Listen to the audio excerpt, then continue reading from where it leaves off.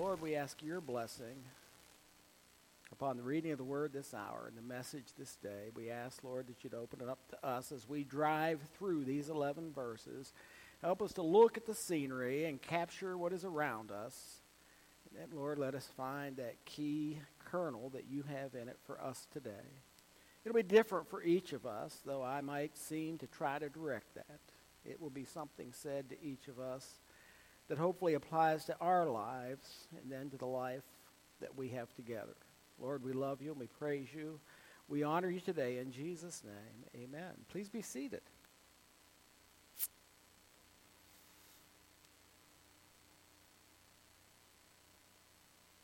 Many of you know that I have a good friend named Bo. Tell you, we were out here at Food Pantry this week. I hope I'm allowed to say this, Debbie. If I'm not, you can call the Akron Food Bank and say I broke the rules. But we were out there. I was doing nothing. I never do anything but walk around and act like I don't know what I'm doing. And everybody else was doing their thing. And I kept saying, is it okay with you if I don't do anything? And they said, yeah, so I just kept doing nothing. But I walked around, and lo and behold, a lady came through with a little baby. And I said, what is your baby's name? And the baby's name was Bo. And I said, how do you spell that? B-E-A-U. That is how I spell Bo's name. I was amazed. Anyway, I told her, I said, that baby's got the same name as my dog. And then after it came out of my mouth, I thought, well, that probably wasn't the best thing you could have said. Anyway, you know I've got this dog named Bo. So I get advertisements on my social media pages and things like that about dog things. They want to sell me vitamins, dog food, vet, all that kind of stuff. And I saw one this week from a product called Wisdom Panel. Here's what Wisdom Panel is. This is the ad that came across my page, the print. Ancestry, trait, and health insights you can trust. The most accurate dog DNA test. Wisdom Panel. No more, care better. Now, I want to tell you, I never did. Remember for a while there, we were getting all those ads about, what were the names of those things? They were on TV every minute. All those DNA tests, you remember that? And I know a lot of people that dove into that. I know people that dove in, and after they found out, they regretted that they dove in. But I never did. I didn't do 3andMe or whatever it was. I didn't do any of that stuff because I just didn't care. But listen to what this ad said. No more, care better. No, Bo has not missed a shot. He has not missed a meal. He has not missed anything, and I see that I'm caring for my dog good enough. I don't need to go get a DNA test so they can alert me to the fact that somewhere down the line I might have a problem. It's not that I don't care, but I don't care. We'll cross those bridges when they come. The message today is when no one cares. Many, many years ago, the best pastor that I ever knew, the best preacher I ever knew, and I have not labeled too many people. In fact, I would say to you that he is the only person that I labeled as the best pastor and the best preacher ever, called me up to serve. I wasn't in churches yet. I was in seminary. Called me up to help him out at a church with a little bit of a youth pastor type job. And I would go up there on Sunday nights and work with these kids, and we'd go to church, and he'd preach, and after church, I'd hang out with him for a while before I made the long trek back home. And I've known him my whole life, and he was always just the best. I could never attain to not even come close. He said to me one night when we were there alone, probably in reference to the question, how are things going? He said to me, Joe, I've reached a point where if they don't care, I don't care. He was talking about people in his church. He said, I've reached a point where if they don't care, I don't care. I had never heard him talk like that. I think it's worth telling that he was just a few years away from retirement. And it's pretty common amongst preachers that when you get a few years away from retirement, you kind of settle down and sit back and let this thing run on its own. I've seen it happen many times. Bugged me that he said, if they don't care, I don't care. I want to talk to you today about caring. The words of Nehemiah, the son of Hakaliah. Now, it happened in the month of Chislev in the 20th year as I was in Susa, the citadel, that Hanani, one of my brothers, came with certain men from Judah. And I asked them concerning the Jews who had escaped, who had survived the exile, concerning Jerusalem. I want you to note one thing in this verse. It's the second verse. Nehemiah asked. You know what I've observed? I've observed that people who don't care don't ask. Nehemiah asked. His brothers had come back from Jerusalem. It's the Babylonian captivity. It had happened 150 years, 140 years earlier. And he is the king's cupbearer, and his brother came back from being there, and he asked the question, how are things? Nehemiah asked. Why would he ask? And the reason I ask you why would he ask is for this reason. He was secure.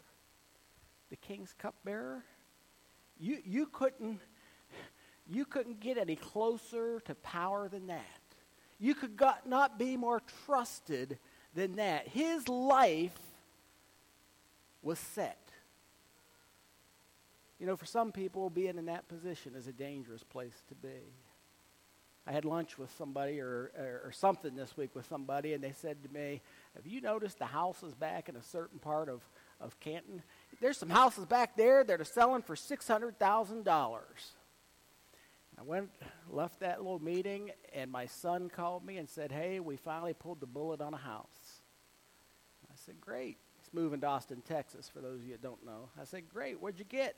And he sent me pictures. And when I looked at it and saw what he was going to pay for this house, I about died.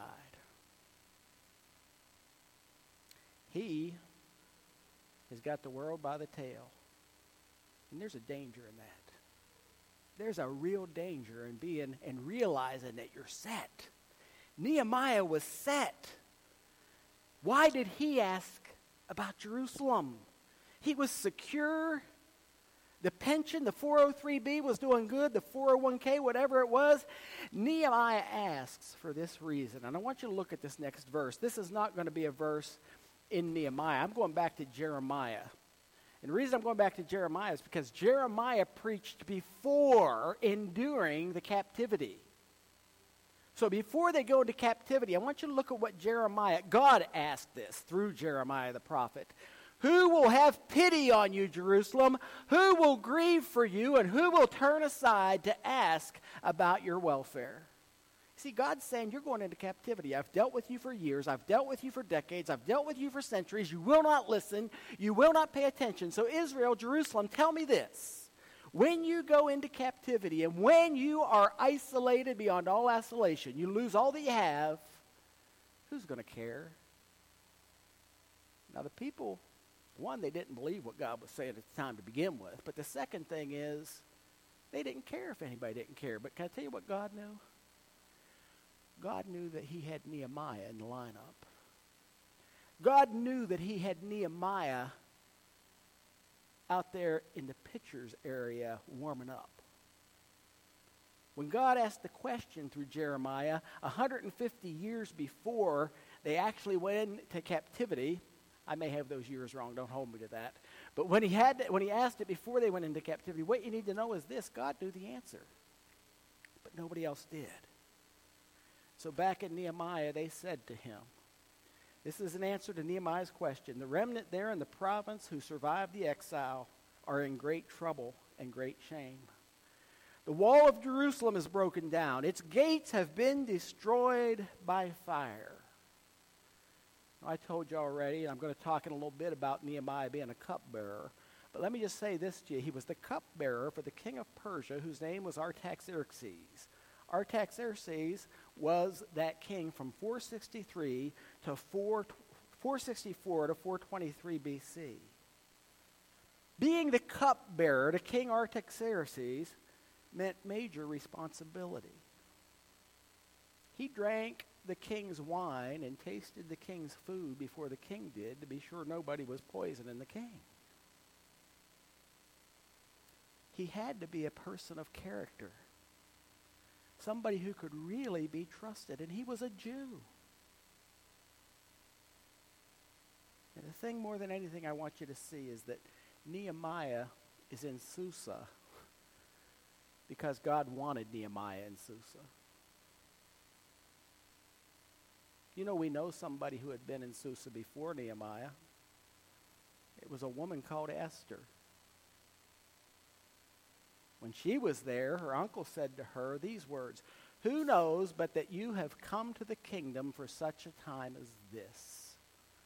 You know what her uncle Mordecai said to her? Said, "You're here because God wants you here. You're in the position you're in because God has placed you in that position. Nehemiah, you are where you are right now because God has placed you in that position." When Daniel was in Babylon, Daniel was there because God had placed him in that position. Strangely enough, if you go back to Genesis verses 37 to 50, we hear about 13 times that Joseph, you know the Joseph story, that Joseph, in the King James Bible, it says a butler. And the reason it says butler is because of the old King's English, people had butlers. But the reality is the word that's there is actually cupbearer. Joseph served as a cupbearer. And he was there because God placed him there. And church, let me tell you something this morning. God places who he needs where he wants them at his will. And here's Nehemiah. And he asks about Judah. And the answer he got wasn't good. The city's in rubble. It had been run over 140 years ago, and it is a mess. And in particular, what stands out, and I know you've heard this preached before, but I want to paint a picture for you. I can only think of one person here that's been to Jerusalem. Maybe there's more, and I don't know it. But I want to paint a picture for you of what it means when it says the walls were torn down. The eastern wall of the old city in Jerusalem was a hill. And in order to facilitate not only the building of homes, but the planting of crops, it's built in steps. Are you with me? So there's a plain up here high, and then they go out. Actually, they'd start from the bottom. There's a big pile of dirt, then a retaining wall, then come back enough for some people to live, put another retaining wall in, build back, put another retaining wall in, and it looks like stair steps going up. And the strongest wall on that eastern portion going up that hill would have been the one at the very bottom. It was the most substantial, it was the most important, and that's the one that Nehemiah is told is torn down. And what that means, if you think about it, if you've ever had any work with retaining walls, that one drops, give it a little time and some rain, the next one drops, the next one drops, and pretty soon Jerusalem, its fortification is completely gone. Now what's really interesting about this is, to me, if you listen, I think you'll find it interesting. Somebody had already tried to rebuild that wall. If you've ever read the book of Ezra, you find there that the wall had been worked on before. In fact, this is what I find interesting. In the older Bibles, Ezra and Nehemiah are not two books, they're one book. Because they actually succeed each other in kind of like a historical kind of a format. So I want to take you back to Ezra for a minute. And what happened is, some people went back and they began to rebuild that wall. But as is always the case, somebody from outside got their nose into it. And these two gentlemen wrote a letter to King Artaxerxes. Now pay attention. The same king. The same king that Nehemiah is now serving. And here's the letter they sent. To Artaxerxes, the king, and this is found in the book of Ezra. Your servants, the men of the province beyond the river, send greetings. And now, be it known to the king that the Jews who came up from you to us have gone to Jerusalem. They're rebuilding that rebellious and wicked city. They're finishing the walls and repairing the foundations. Be it known to the king that if this city is rebuilt and the walls finished, they'll not pay tribute. custom or toll, and the royal revenues will be impaired. Now, because we eat the salt of the palace, and it's not fitting for us to witness the king's dishonor, we send and inform the king, in order that search may be made in the book of the records of your fathers. You will find in the book of the records and learn. This city is rebellious. It's hurtful to kings and provinces, and that sedition was stirred up by them from of old. That's why the city was laid waste. We make known to the king that if this city is rebuilt and its walls finished, you will then have no possession in the province beyond the river. In the very next verses, the king puts out a decree that anybody that works on that wall will be killed. The building's got to stop. Now, if you haven't caught on yet, Nehemiah 1 to 11, is Nehemiah realizing that his city, Jerusalem, is in ruins. And by the time you get to the 11th verse, Nehemiah is going to go to the king. And I want you to remember what I just told you a moment ago. It's that same king, King Artaxerxes, who said if anybody rebuilds the wall, they'll be put to death. 4th verse. Nehemiah says, as soon as I heard these words, I sat down and wept. What were the words he heard? The wall is destroyed. He sat down and wept, and he mourned for days, and I continued fasting and praying before the God of heaven. You ever seen somebody when their heart's moved? I mean, when they're really touched. Nehemiah's heart was touched. When it says he sat down, please understand that meant a word of mourning. You remember when Job's family was wiped out and his friends came? What'd they do? They sat down with him for 7 days. It's a word for mourning. Nehemiah goes into mourning. You may remember that in the exile that we're talking about, the very exile that we're talking about, the psalmist wrote about it, and listen to what he said in Psalm 137:1. You'll know the verse. Listen to what he said. By the waters of Babylon, there we sat down and wept when we remembered Zion.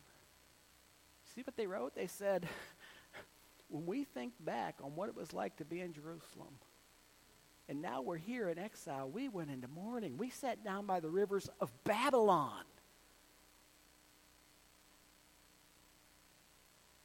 And the Bible says one other thing. As soon as I heard these words, I sat down and wept. I mourned for days, and I fasted, and I prayed. And I said, O Lord, God of heaven, the great and awesome God, who keeps covenant and steadfast love with those who love him and keep his commandments, let your ear be attentive and your eyes open to hear the prayer of your servant, that I now pray before you day and night for the people of Israel, your servants, confessing the sins of the people of Israel, which we have sinned against you. Even I and my father's house have sinned. I want you to see something that some of you won't like to hear. But I have to point this out. I want you to notice that in his prayer, he uses the word we. Nehemiah wasn't even alive when they were taken into exile. But he's acknowledging sin, not only of his fathers, but for himself. You say, Joel, so what's the point? When you have a real sense of who God is, and Nehemiah had it, when you have a real sense of how awesome God is, you will begin to realize just how not so awesome you are. You will begin to realize, when you realize how holy God is, you will suddenly get a picture for how unholy I am. If you don't believe that, I would remind you of Isaiah. These words will be familiar, but listen to them because they serve the purpose today. In the year that King Uzziah died, I saw the Lord sitting on a throne high and lifted up. His train filled the temple. That's his robe.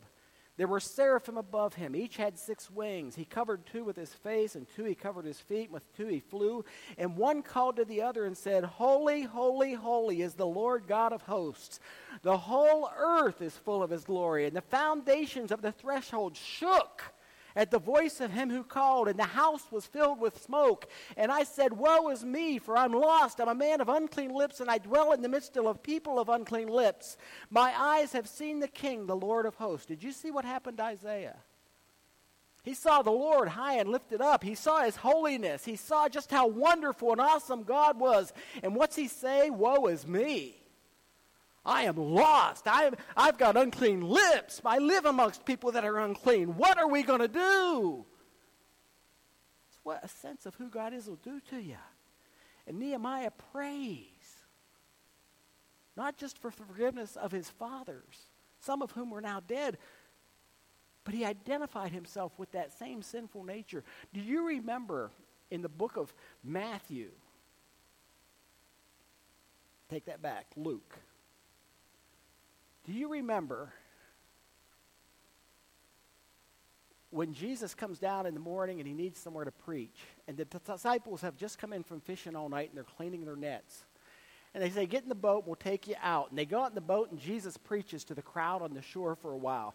And after he's preached, he turns to Peter, and he says to Peter, have you caught anything? And Peter says, we have fished all night, and we've caught nothing. Jesus says, drop those nets again. Peter says, you don't get it. We've been out here. We want to go home and go to bed. We were cleaning our nets when you got on the boat. We want to get back home and go to bed so we can go back out tonight. Jesus says, drop the nets. Remember what happens? They drop the nets, and it's, the King James says, a draught of fish, a draught of fish, D-R-A-U-G-H-T, however you say that. But lo and behold, they can't get it in the boat. And do you remember what Peter's response is? Peter looks at Jesus and says, depart from me, for I am a sinful man. I want you to think about that. When you get a real picture of who God is, and I think Nehemiah was right, and I'll tell you why. You know, we live in a day and age where we say, I didn't do anything wrong, Travis did that. The rose between two thorns this morning, I'm sure you never heard your kids tell you. It was him when it was him.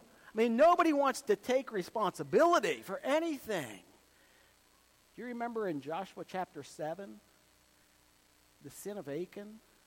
Remember, he took some stuff and he hid it under his tent. And God says, nobody's going anywhere till we fix the sin. And it was just Achan that did it. Nobody else knew what happened. But you know what God said? God said, Israel sinned against me. I want you to think about that for a minute. God didn't say Achan has sinned against me. God knew who sinned. God knew where it was. He knew who had stuffed it under their tent. He knew who the person was. But God knows that we're all sinful.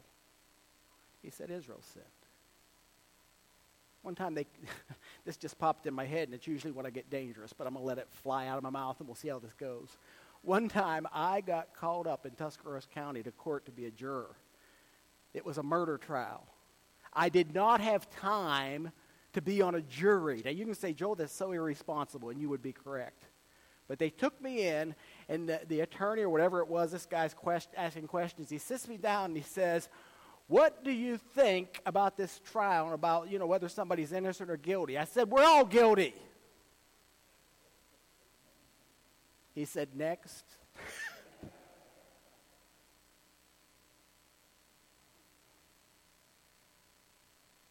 And if I could rewrite the Beatitudes, I'd add this one. And please listen to this, because I think it's what God is thinking in all this. Blessed are those who know their own sinful nature, without a draught of fish, without the temple walls shaking, who simply sense the presence of a holy God and are able to acknowledge their own fallen nature. That's who Nehemiah was. Lord, forgive us. Forgive us. In the 7th verse, look at what he prays. We've acted corruptly against you. We've not kept the commandments, the statutes, the rules that you commanded your servant Moses. Remember the word that you commanded. Now, here Nehemiah is going to go back to Deuteronomy and Leviticus and Numbers, where God said to Moses, if the people do what they're supposed to do, if they follow my law, I will be with them. If not, bad things are going to happen. And he's just going to rehearse that. He says, remember the word you commanded your servant Moses when you said, if you're unfaithful, I'll scatter you among the peoples. You know what the Jews call that? They call that the diaspora. You know, after the Babylonian exile, there were more Jews outside of Jerusalem than were inside. They were dispersed. That's what that word means. The diaspora. They were just everywhere. Exactly what God said would happen, happened. He says, but if you return to me and keep my commandments and do them, though you are outcasts or in the uttermost parts of heaven, from there I will gather them together and bring them to the place that I've chosen for them to make my name dwell there. They are your servants and your people whom you've redeemed by your great power and by your strong hand. I want to say something right here that you need to know. Listen to that 10th verse. They are your servants and your people, whom you have redeemed by your great power and by your strong hand.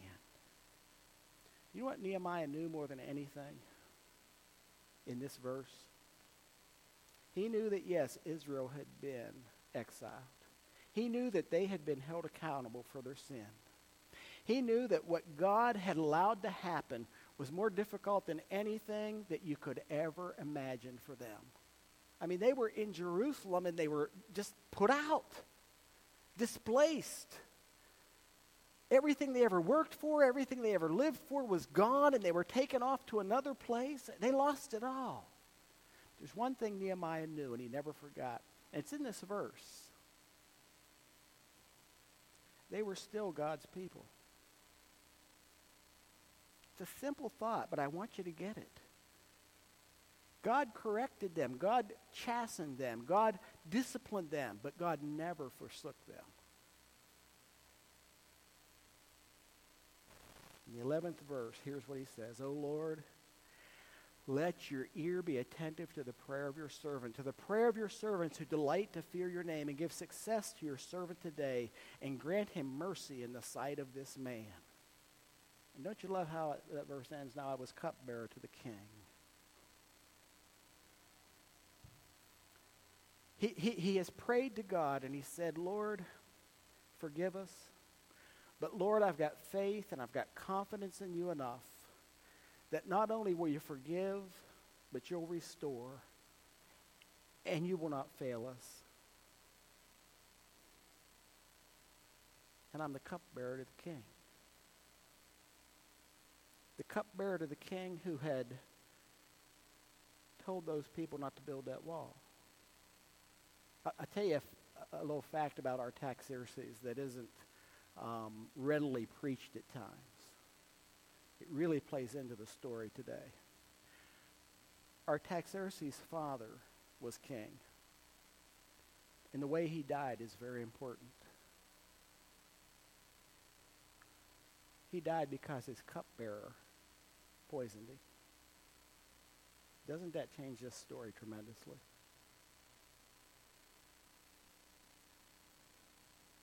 Nehemiah prays for success. You say, man, what do you mean he prayed for success? He prayed for success. He's going to the king whose father was killed by the cupbearer, who has ordered that the wall not be rebuilt, to say, can I go rebuild the wall?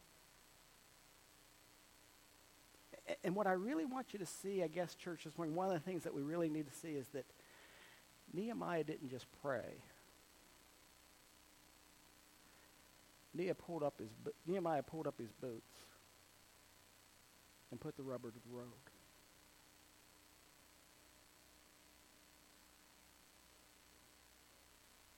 He uses the word success. Give success to your servant this day.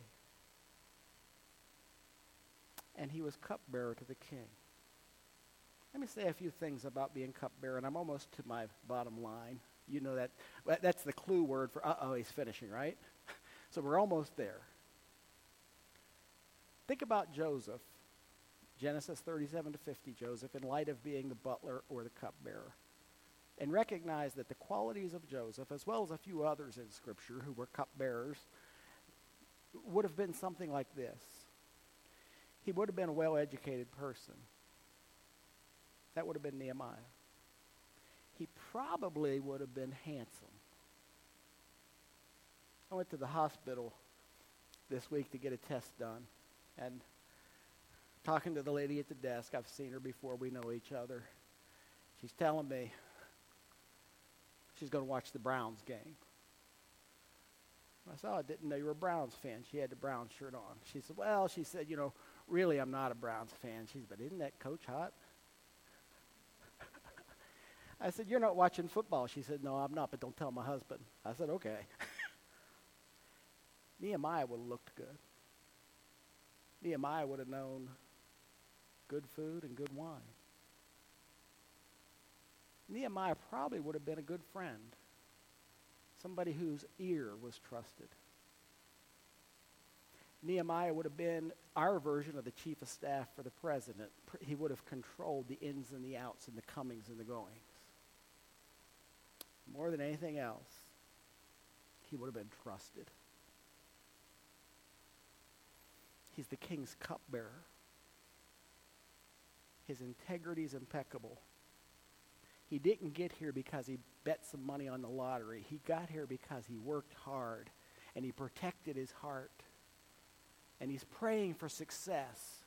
He's praying for success in something he never dreamed he'd have to do.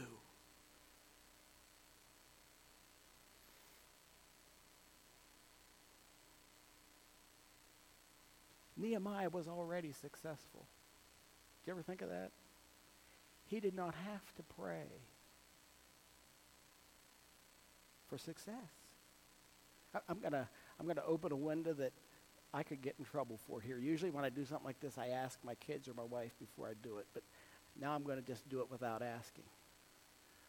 That son in Seattle that's now in, where's he moving to? Austin. Got to get that in my head. When he's going for the job interview for this job, he calls me up 3 times. Dad, will you pray?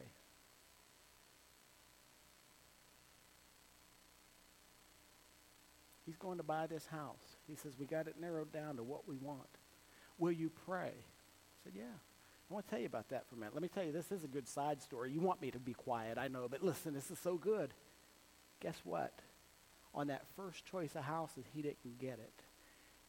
We prayed about it. He didn't get it. The reason he didn't get it was because there was a problem that he didn't know. But we prayed, and God opened that up. He's going to that second house, the one he's getting, the one he's bought, and he says, Dad, will you pray? Now, I want to stop and tell you something about my son, about all my kids, actually. And you can say, well, you're a braggart, Joel. My kids are successful. They have done far more than I've ever done. Every one of them. And they're in their 20s. They've done, isn't that what you want? Jake's coming to his dad for prayer. Jake, you don't need for me to pray that you get that house. You're good, man. You don't have to pray for me that you get that job. You have worked so hard. They called you.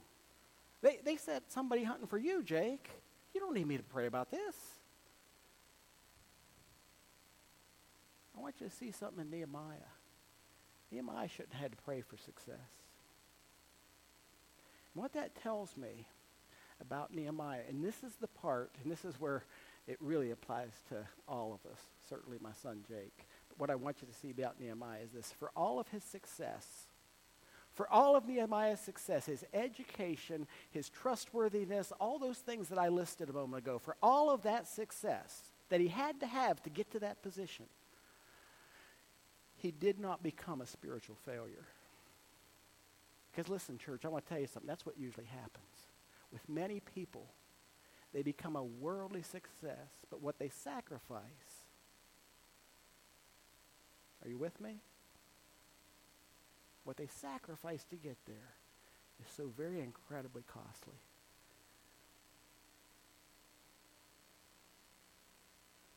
Nehemiah still had a heart for his people and for the sin that got him to where they were. He learned from that.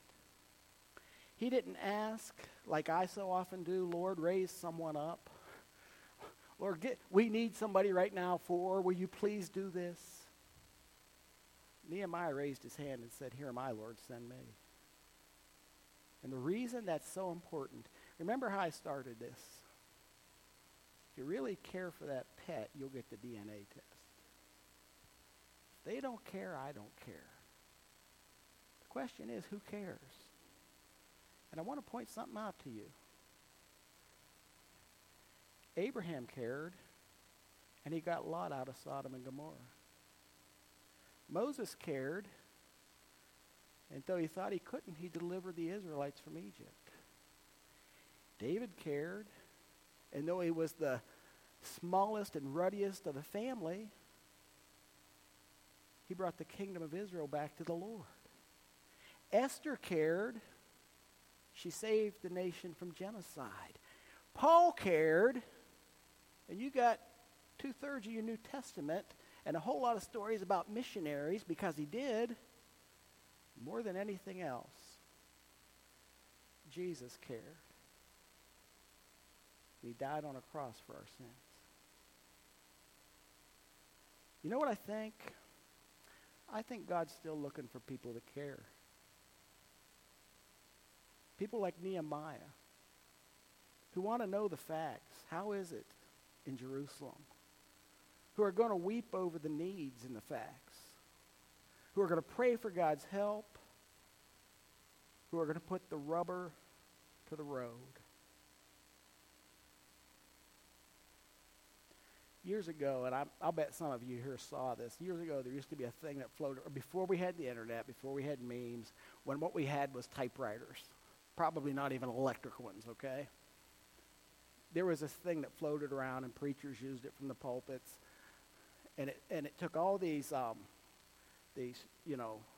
slogans from big major companies, and applied them to Jesus. One, for instance, would be, Jesus is like Coke, he's the real thing. Remember that their slogan used to be, it's the real thing?